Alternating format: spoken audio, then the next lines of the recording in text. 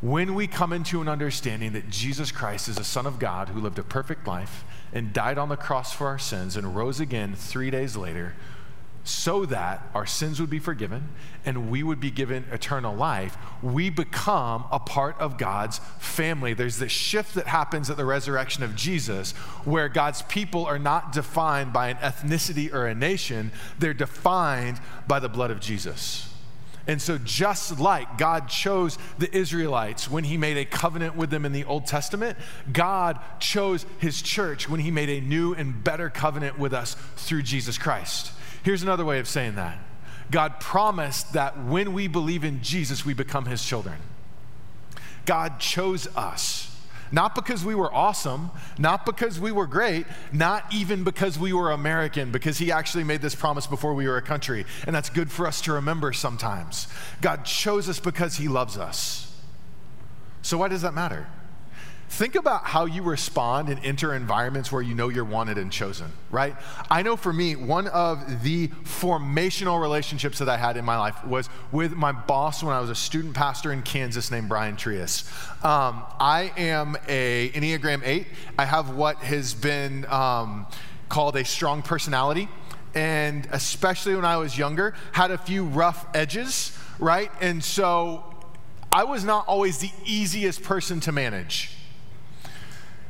And because of that, I had this wake behind me where oftentimes that strong personality would cause people to not really want to deal with me. I would often not feel wanted, and it was because of how I entered spaces and responded out of some brokenness.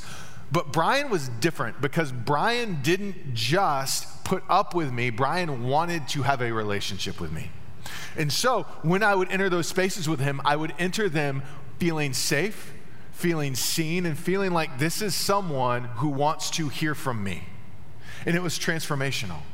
That is a small reflection of the way that God has accepted us. And this is so key because we are so quick to forget this. And unfortunately, a lot of us in this room have experienced feeling not wanted or not chosen, specifically in the church. We've been in religious environments, whether it's a church or a Christian school or just around church people, where they made us feel like we're not wanted and we're not chosen because we weren't good enough or we weren't cool enough or we didn't have the right kind of sin. Because we're all broken, but there's some sin that makes you, it's okay, and then there's other sin like, no, no, no. And we've experienced that. And that feeling of rejection that we've gotten from the church, we've then applied to God and said, well, God must feel that way about me. And we forget that that's not true. That God has chosen us. Regardless of the rejection that we felt from the world, God has chosen us because of who Jesus is and how we've been transformed by him. In our imperfections, in our failures, in our sin, in our addiction, in the places where we constantly screw up, God says, you're still mine and I still love you. How can we not pray to a God that's chosen us?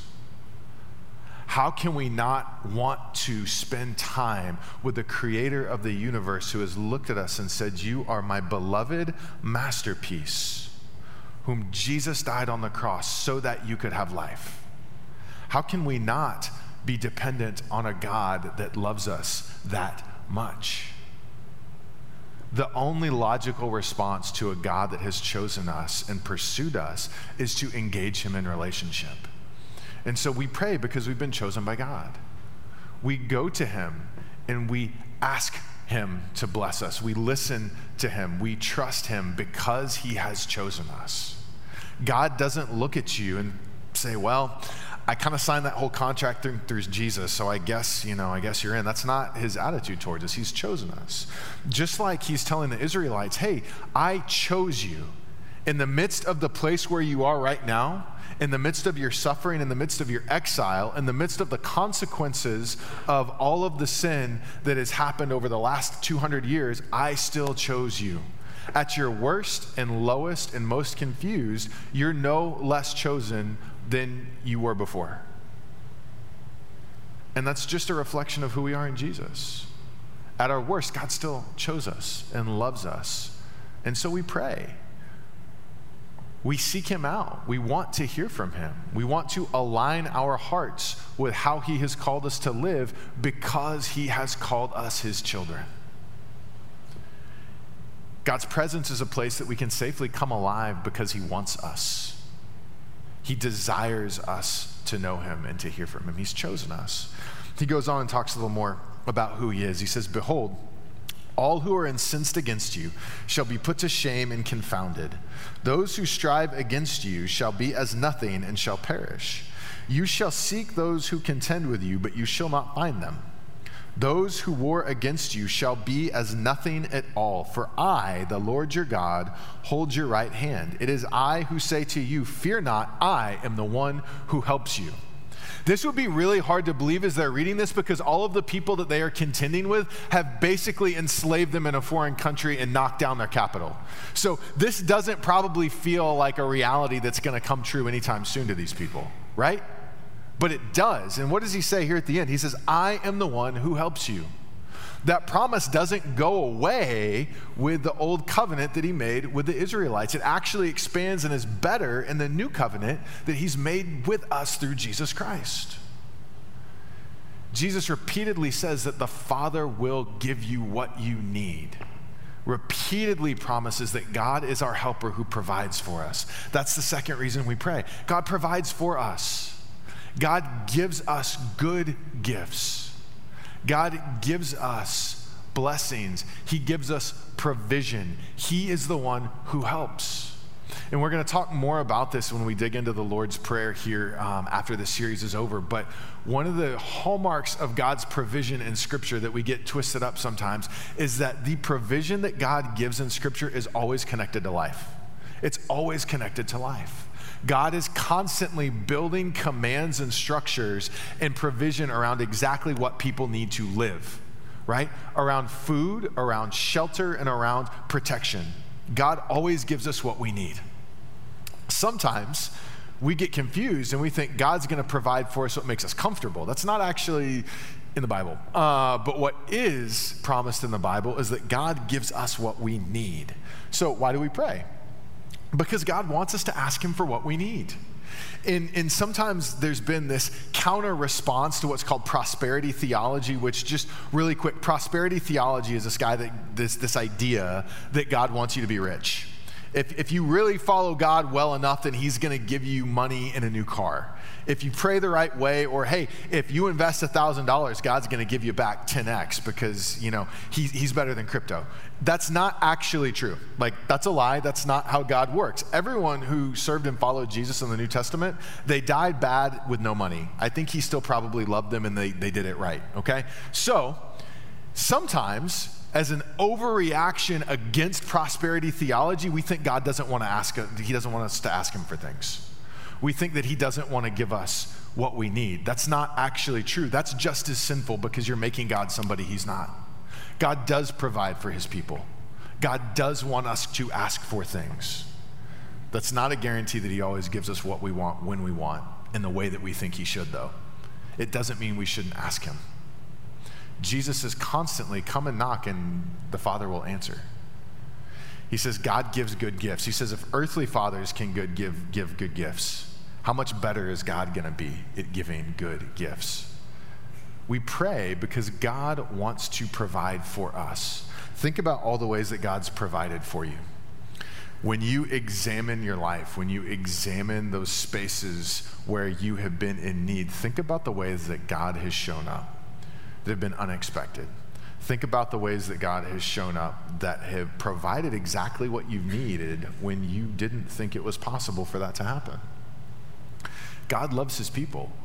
God wants us to ask him for what we need because he delights in giving them things. Again, think about as an earthly parent, if you have kids, I'm the worst about keeping secrets with gifts because I just want to give them to people, right? And so if I'm out and see something like, oh, my kids would like that, I instantly want to buy it and just give it to them right then and there, okay? It's partially because I want to buy their love, but it's for sale and I want it. And so it's also because I like it when they're excited. I like seeing them light up, whether it's a soccer ball or a jersey or a Nerf gun or a stuffed animal or just whatever it is. I want to see them delight in good things. And I'm not a perfect dad. I know that's shocking to some of you. You're like, oh man, I just really busted but I'm not. and I want good things for my kids. You're not a perfect parent if you have kids. You want good things for your kids. That's a reflection of how the Father feels about us. So it only makes sense that we go to God and ask for what we need, because he wants to give us good things. Don't hold him accountable for promises he never made, but he's promised that he's going to provide for us. He's promised that he would provide for us. So we pray and ask him because he wants to provide for us. Let's look at this last aspect of who he is. He says, "Fear not," in verse 14, "you worm Jacob, you men of Israel. I am the one who helps you, declares the Lord. Your Redeemer is the Holy One of Israel. Behold, I make you a threshing sledge, new, sharp, and having teeth.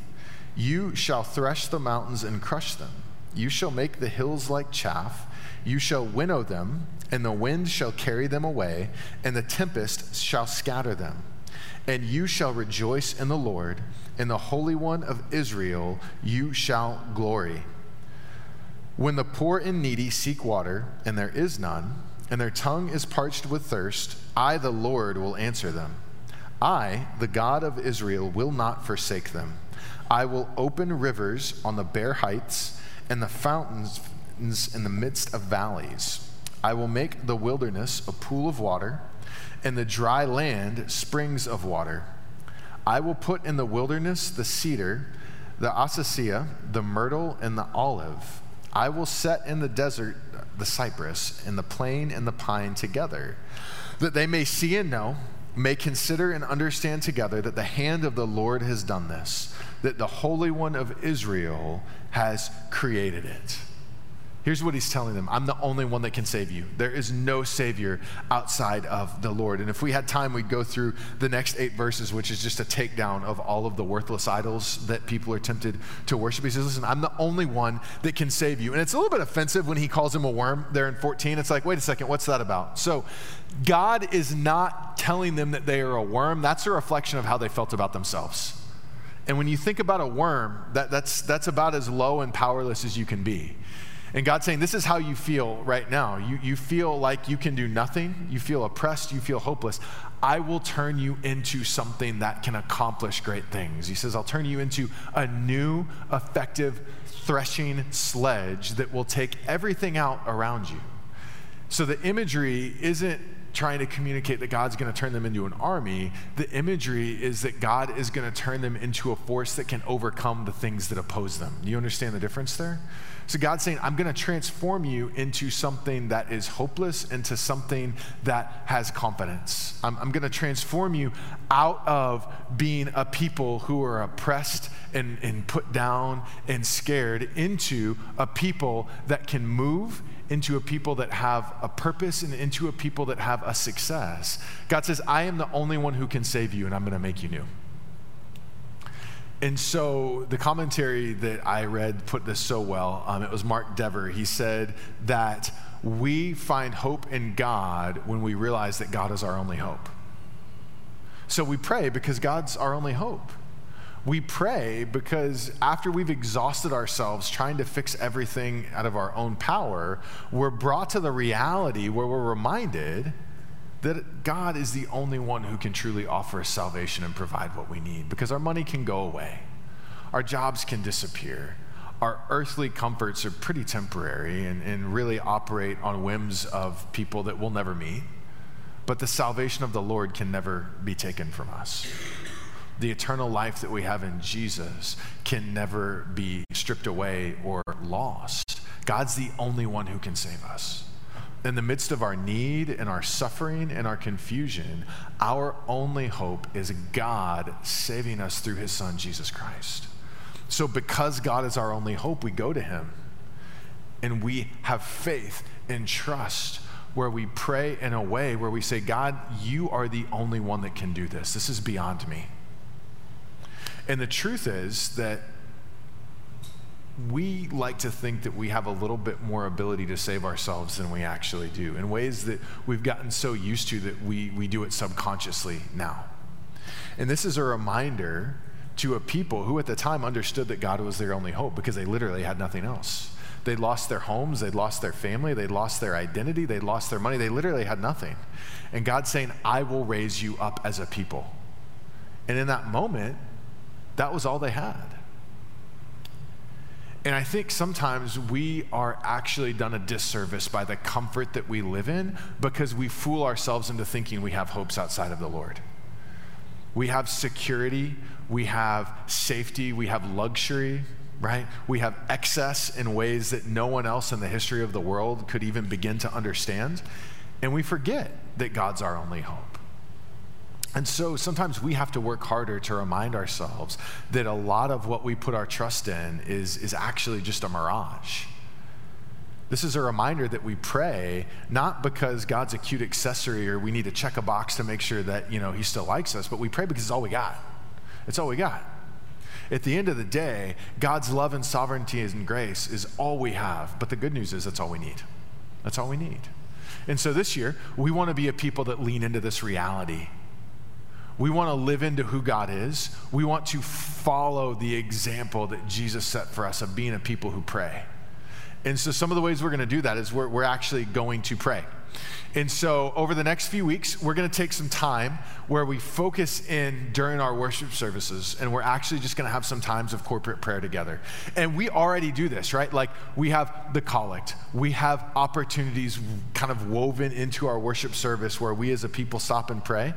And we're going to do that in some different ways. And so it's okay if you've never done this before. It's even okay if this is different than things you've done in the past. It's fine. It's just an opportunity for us for a few weeks to say, hey, we want to focus our minds and our hearts on who God is in a way that's going to help us truly live into this dependence on him. So today we're going to try something new. Okay, we're going to pray together.